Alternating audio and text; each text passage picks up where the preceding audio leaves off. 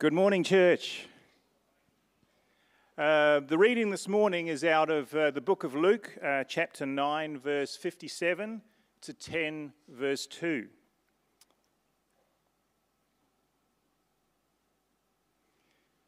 As they were walking along the road, a man said to Jesus, "I will follow you wherever you go." Jesus replied, "The foxes have dens, the birds have nests, but the Son of Man has no place to lay his head." Jesus said to another man, "Follow me." But he replied, "Lord, first let me go and bury my father." Jesus said to him, "Let the dead bury their own dead, but you go and proclaim the kingdom of God." Still another one came to Jesus and said, "Lord, I will follow you, but first let me go and say goodbye to my family."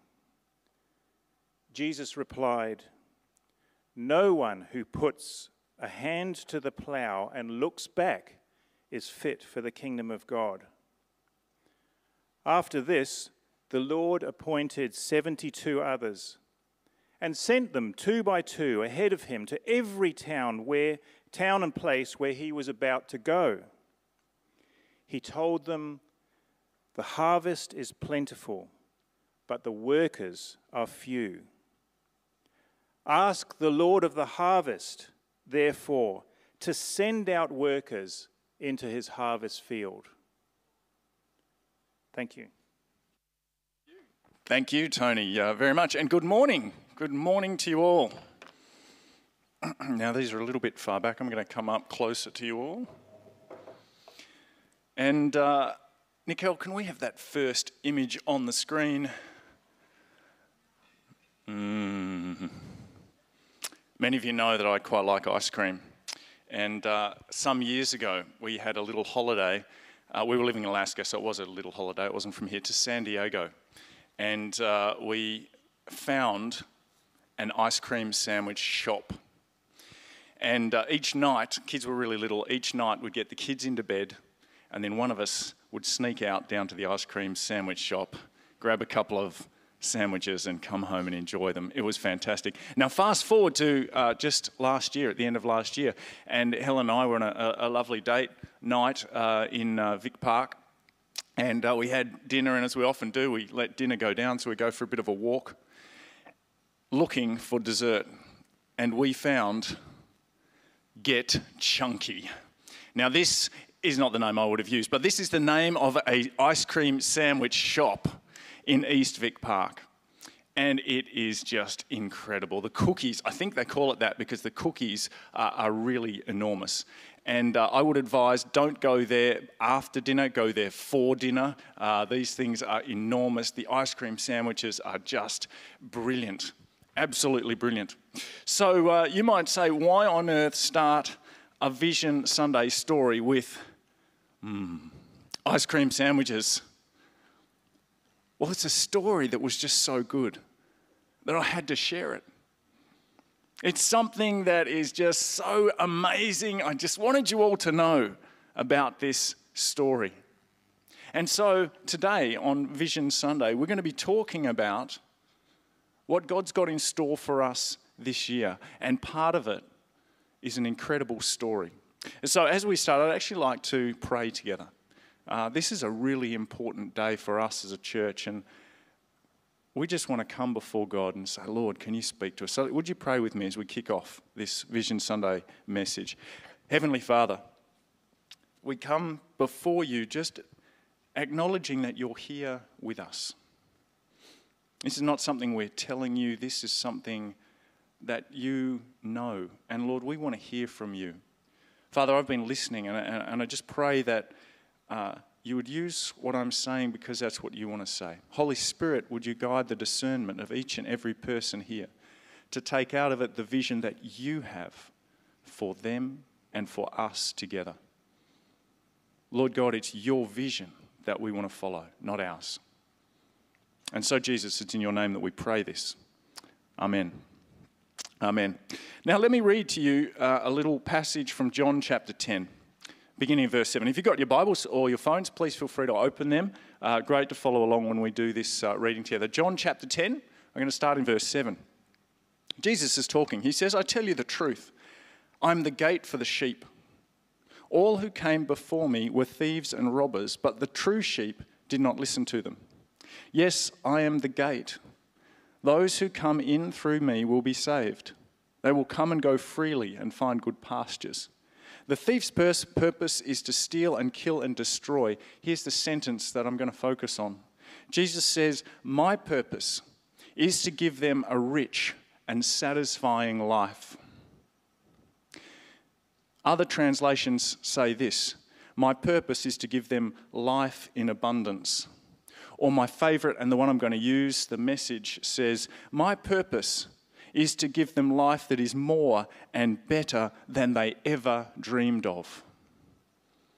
More and better life than they ever dreamed of. Jesus was talking about life in him. He calls himself the living water.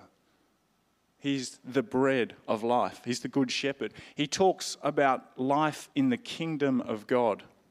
It's life where the Holy Spirit brings us love and joy and peace and patience and kindness, goodness, faithfulness, gentleness and self-control. It's a life fully loved. It's even a life where when the trials and temptations and persecutions of life come along, James can say, consider it pure joy that we live this life. The God of all creation is inviting us into an abundant life that is more and better than we could ever dream of. Now hold on, Peter. Just a little flag going off here. I know you're a pastor. I know you have to say that stuff. I've just got this little skeptical thing going on. Really? Is it really more and better? That's really a good question. I think that's an excellent question. Because you might have been trying to live this life and realised, well, I'm not sure. Is it more and better? And I think sometimes we live this life and sort of compare it because you know what is more and better? That stuff we see on TV and on the internet. Whoo, that looks like a great life. Even on Facebook. Is that more and better? It's a hard question. So I want to address this straight up because I'm going to say for the rest of this sermon, this series and this year that in fact God does offer us a life that is more and better we could ever dream of. But I want to acknowledge that sometimes it can be hard to see that. And sometimes on our journey, it's a difficult place to be. But for me, and I hope for many of you, I have deep personal experience that this life is in fact on many levels more and better than I could have dreamed of down the path that I would have gone without God. So can I encourage you, if you have doubts, to trust in God's word and explore what he's saying.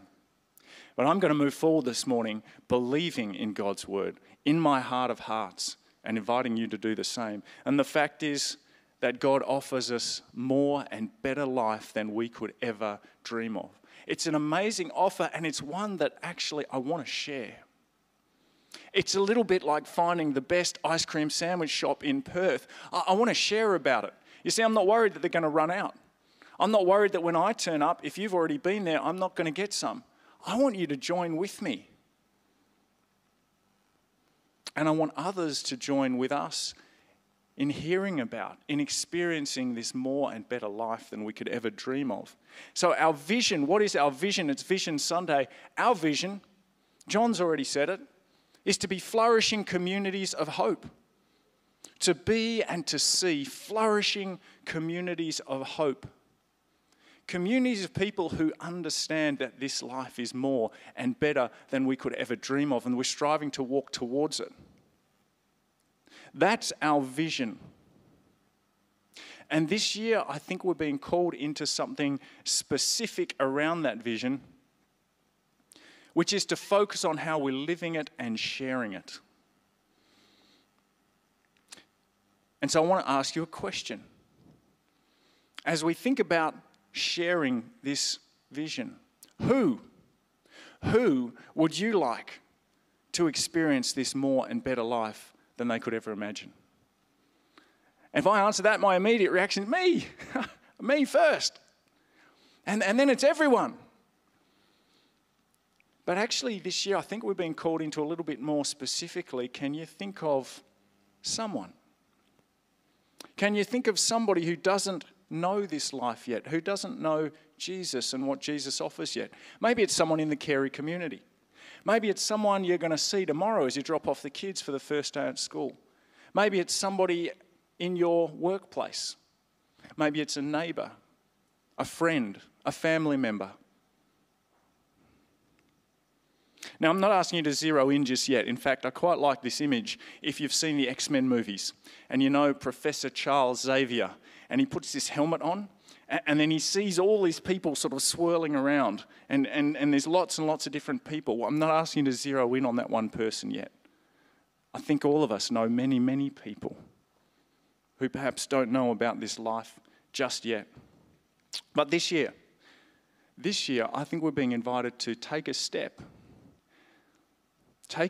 towards helping someone particular, not in the broad, hear more about this incredible life that's being offered. And so I'm going to summarize that in 2 words. I'm going to say this year we're going to focus on making disciples. Making disciples. Now, I hope many of you are note takers. And so if you're jotting down notes, I actually jotted up what I think this could look like. That you'd be listening along and you write down, so who is one person I know who doesn't know Jesus yet, who I'd really like to experience this amazing life that Peter's been talking about, that I know about. And then he said something about making disciples. Hang on, how is that connected? Well, that's a really good question. Maybe it's a long bow, and I want to actually try and connect those things together because I believe the answer is absolutely it is. And so I'm going to talk about that, but I'm not just going to talk about that today. I've actually organised to be able to speak for a number of weeks, which I'm really excited about, and I hope you are too. Didn't hear any woohoos, but that's fine. So I'm speaking this week, and I'm actually going to unpack a little bit of why this vision, why this focus, why do I think God's put this in my heart, in our hearts for this year. Next week, we've got our commissioning service. And the theme for all of Carey is humility and learning to listen. And that is actually a critical part of this journey that I'm going to be talking about. This is not a coincidence. This is how God operates. This is something that will be really important in the journey of making disciples and sharing this life. We're going to talk about learning to listen. And Pastor Dave, CEO, whatever, that guy who jumped on stage and almost, that guy, he's going to be speaking and I can't wait. Learning to listen. And then for the week after that, we're going to talk about the who. And 2 weeks after that, I'm going to be talking about the how. So we're going to be talking about this for a few weeks. Why say that? Well, because this is a huge topic. In fact, even just covering this over a number of weeks, this is a months and years journey. But I wanted to let you know that if you end up with questions at the end of today, I hope you do, because we're going to be talking about this for a while, and perhaps we'll be addressing them later on. Then in this sort of series, if you like, of casting vision and what we're doing this year, we're going to come to March the 7th, which will be a special Sunday. And at the end of this message, I'm going to tell you more about that. It's a little bit radical. Today, first then, I want to make a better connection between this more and better life, this good news that we have, and the making disciples thing. You might have heard me say this before, but as I see Jesus operate in the Bible, in the Gospels, I see him disciple to and through conversion. What do I mean by that? I think I grew up thinking that discipleship was something that happened after you'd raised your hand and said, yes, I believe in Jesus. Then you get discipled. But actually I see Jesus doing something different. I see Jesus invite people into following him who are already in relationship. He got to know them. He started discipling well before they said, I think you are the Son of God. You see this in Luke 4 and 5, where it's absolutely clear that Jesus was hanging out with Peter before he said, follow me. He's at his house. He's on his boat. And then he says, follow me. And so begins the next phase of discipleship. But the discipleship surely started earlier. And even then, as you read through the Bible and you look at the disciples, you think, now, at what point exactly did they sit in the synagogue and raise their hand and say, yes, I believe in Jesus? In which part of that 3-year journey? I'm not exactly convinced it was at the start. For all of them, I think it grew. So why I'm saying this is because I think it broadens the idea of making disciples. And that the idea of making disciples, it begins with connecting, catching up. It begins with an intentional desire to just love that person. In fact, an intentional desire that I would so love for that person to know more about this life that is more and better than they could ever dream of. So Jesus discipled to and through conversion because he wanted these people to know more about this life that he was offering. Why the focus this year on this topic? I've got 6 reasons and I'll keep them short. The first reason we're doing this is because it's already part of our mission. Our mission statement is being and making disciples of Jesus who love and serve. Making disciples, that's where we're focusing in. We've been on the journey for a few years and I suspect we'll be on this journey for a while. That's what we're called to do. Number 2, it's aligned with God's heart for people. Anybody know John 3:16? God so loved the world that he gave his son. You know that verse. He loved us so much, he wants to invite us into this more and better life. This is aligned with God's heart for each and every person. It's a biblical directive. If you know the Great Commission, it's called in Matthew 28:19, go and make disciples. It's my story. For many of you, it will be your story too. You know, somebody, more than one person, in my past thought, I want to share with Peter this amazing life that's on offer. They talked to me about it. They wanted me to know. They introduced me. They brought me along on the journey. Reason number 5, this is part of Carey's DNA. This place was started with a desire to turn the church inside out, with a desire to go out and share this message. It was intentionally named after William Carey, the father of modern mission, who travelled across the world in an era where this wasn't necessarily the done thing in any way, shape or form, so that he could share the more and better life than they could ever dream of with a whole other nations. And finally, number 6, it's our role within Carey. So if you've been around Carey for a while, in fact, if you haven't, you may not know that this place has an enormous group of people that come to Carey. We are a church, we are a cafe, we are schools, we are businesses.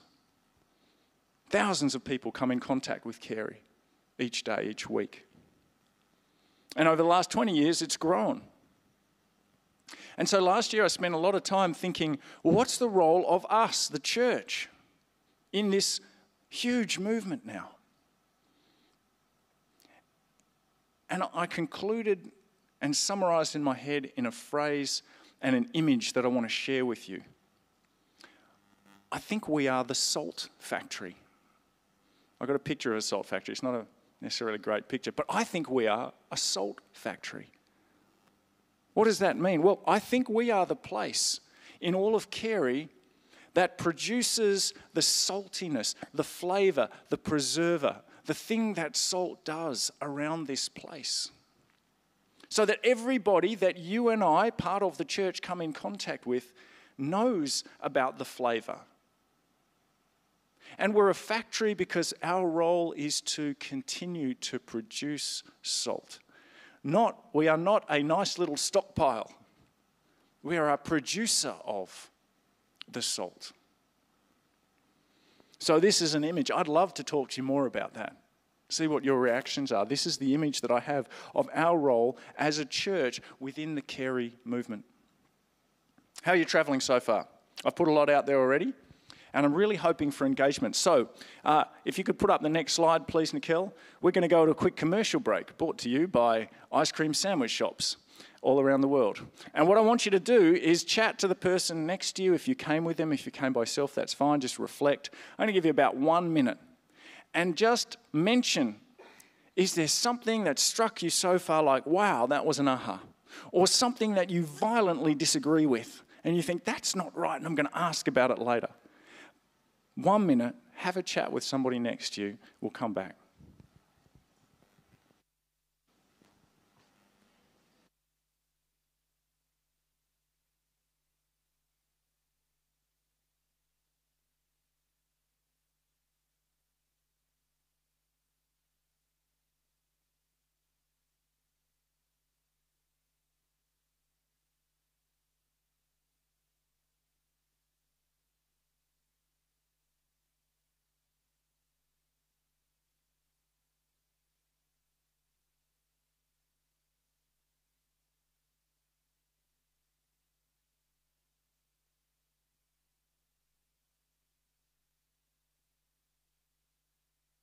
Okay, I'm going to draw you back in. That was a short minute, I know. But there is more time at morning tea to continue, and I would love for us together to continue that discussion.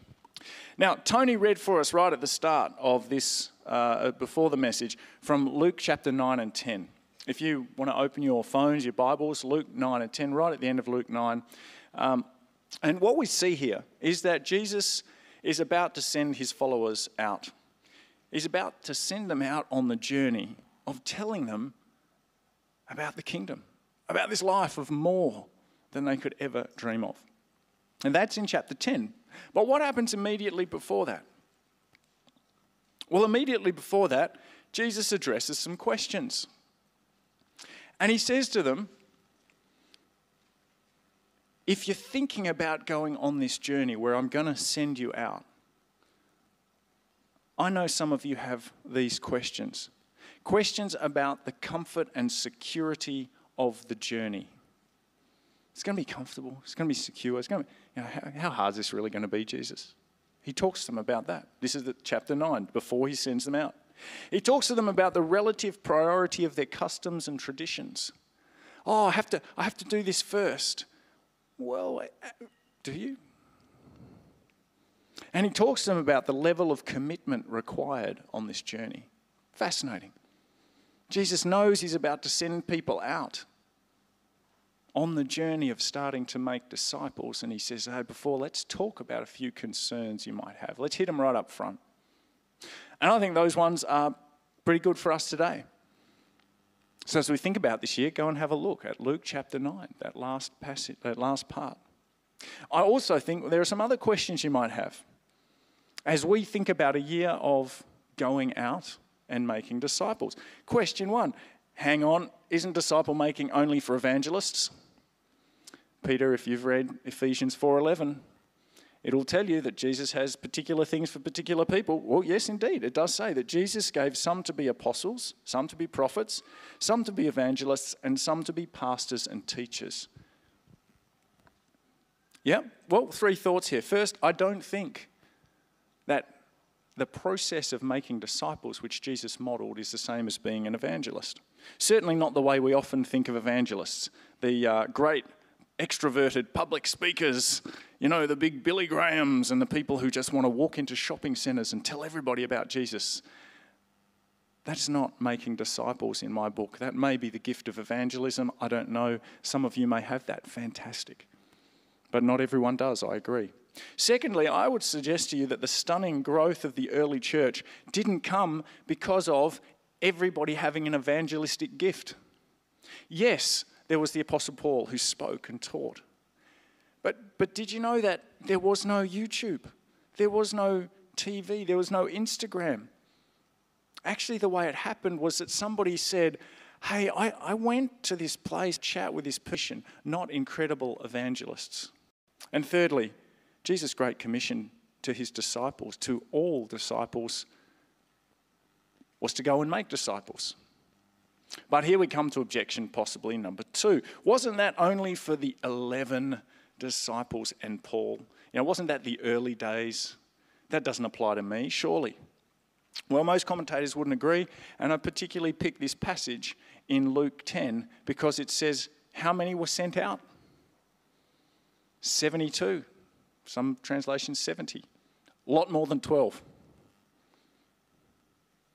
Okay, so Peter, look, I get this, but I don't know enough to make disciples. This is a really exciting thing for everybody in the church, but I don't know enough. I'd probably need to learn a lot more before I could confidently tell people about Jesus. I find it so empowering that Jesus didn't choose the people who knew all about the Hebrew Bible to send out. He didn't choose the intellectual people.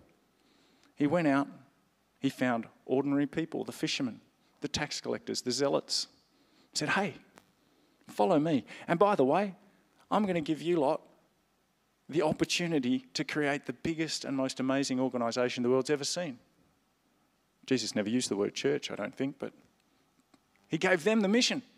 Wow, that's empowering for those of us who think, I don't know enough. In that early phase, the early church, they didn't even have a Bible. They had the Old Testament, they had the Hebrew Bible, but it was many, many years, decades before things were written down. I think we're called to start this journey before we're fully confident, that we learn more as we go, and that's the process that Jesus has us in. If I go back to my, in some ways, silly analogy of ice cream sandwich shops, I don't know how to make an ice cream sandwich or those chunky cookies, but boy, I'd love for you to come with me and let's keep eating them until we can figure it out. Let's go on the journey together and we'll discover more as we go. All right, final, two more objections. It's not that I don't think I know enough, but actually I'm not good enough to be a role model. I'd never ask somebody to follow me because there are things in my life that I just don't think I'm good enough. Well,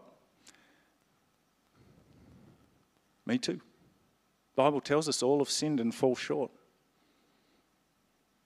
We're kind of all in that boat together. Now, absolutely that sense, if that's your concern, that should lead us to think about, well, what do we need to change?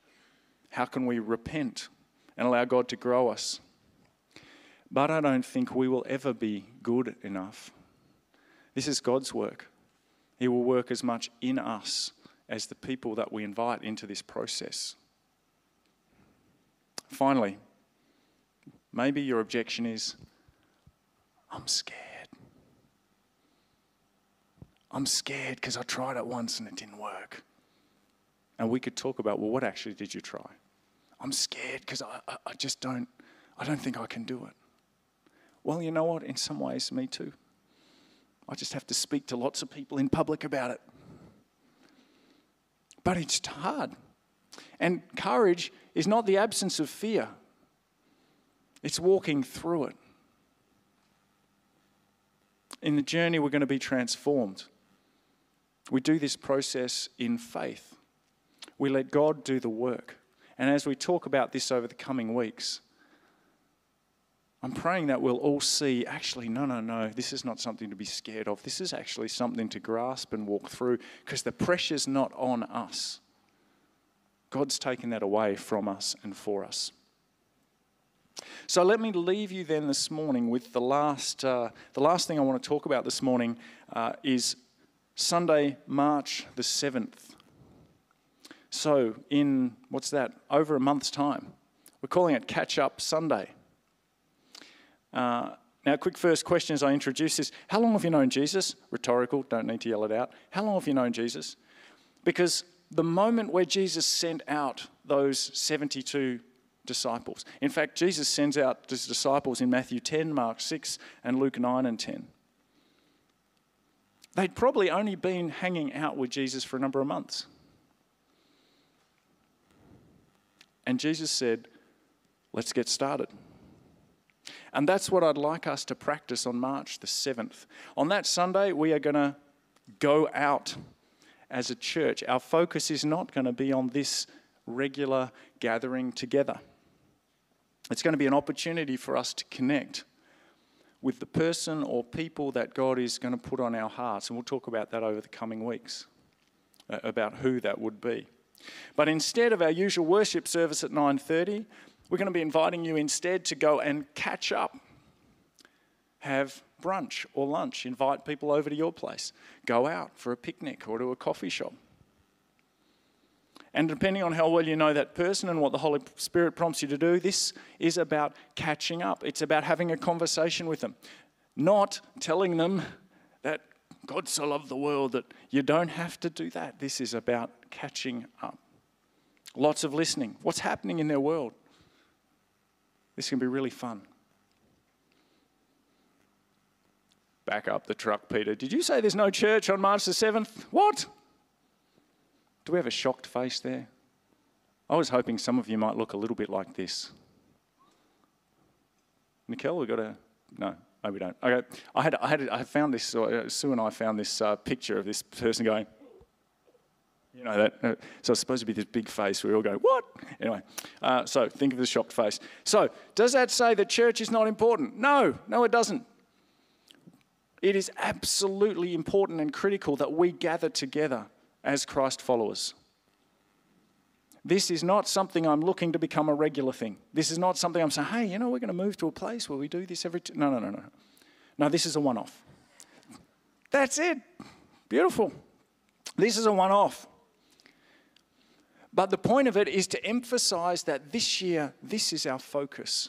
This is so important that together we're going to do this at the same time on Sunday, March the 7th. And we're looking at this as a catalyst to change the rhythm of our lives. Because could you do this on a Saturday? Of course you could. Could you do it on a Friday? Yes, you could do it any day of the week. Why do we have to stop church to do it? We don't have to. But I think there's a power in us all thinking, this is what we're doing together. We're on this mission together. And I know many of us are busy. And so I'm hoping that just freeing up this one Sunday morning is an opportunity for people to say, I'll give it a go. And we'll see where God leads us from there. We will have a brief gathering. What we're going to do is gather just for prayer at 9:15 to 9:45 and invite you, if that fits in with your plans. If you're planning to cook an amazing Sunday roast for somebody coming over at 11:30, you may not be able to make it. But if you can, we'd encourage you to be here, and we're just going to pray for 20 minutes together. We're going to pray for our catch-up Sunday, for our going out, for all the people that we're going to meet with, that God just would start to form deeper relationships. So we invite you to that on Sunday, March the 7th. We'll talk more about this, of course, as we go forward. Let me address quickly a couple of objections. I'm anticipating, as I've been praying about this and preparing it, just anticipating a range of emotions. I think I've seen some of them on your faces. For some people, this is like, oh, that's cool, that's exciting. For others, it's like, not sure that's very biblical, Peter.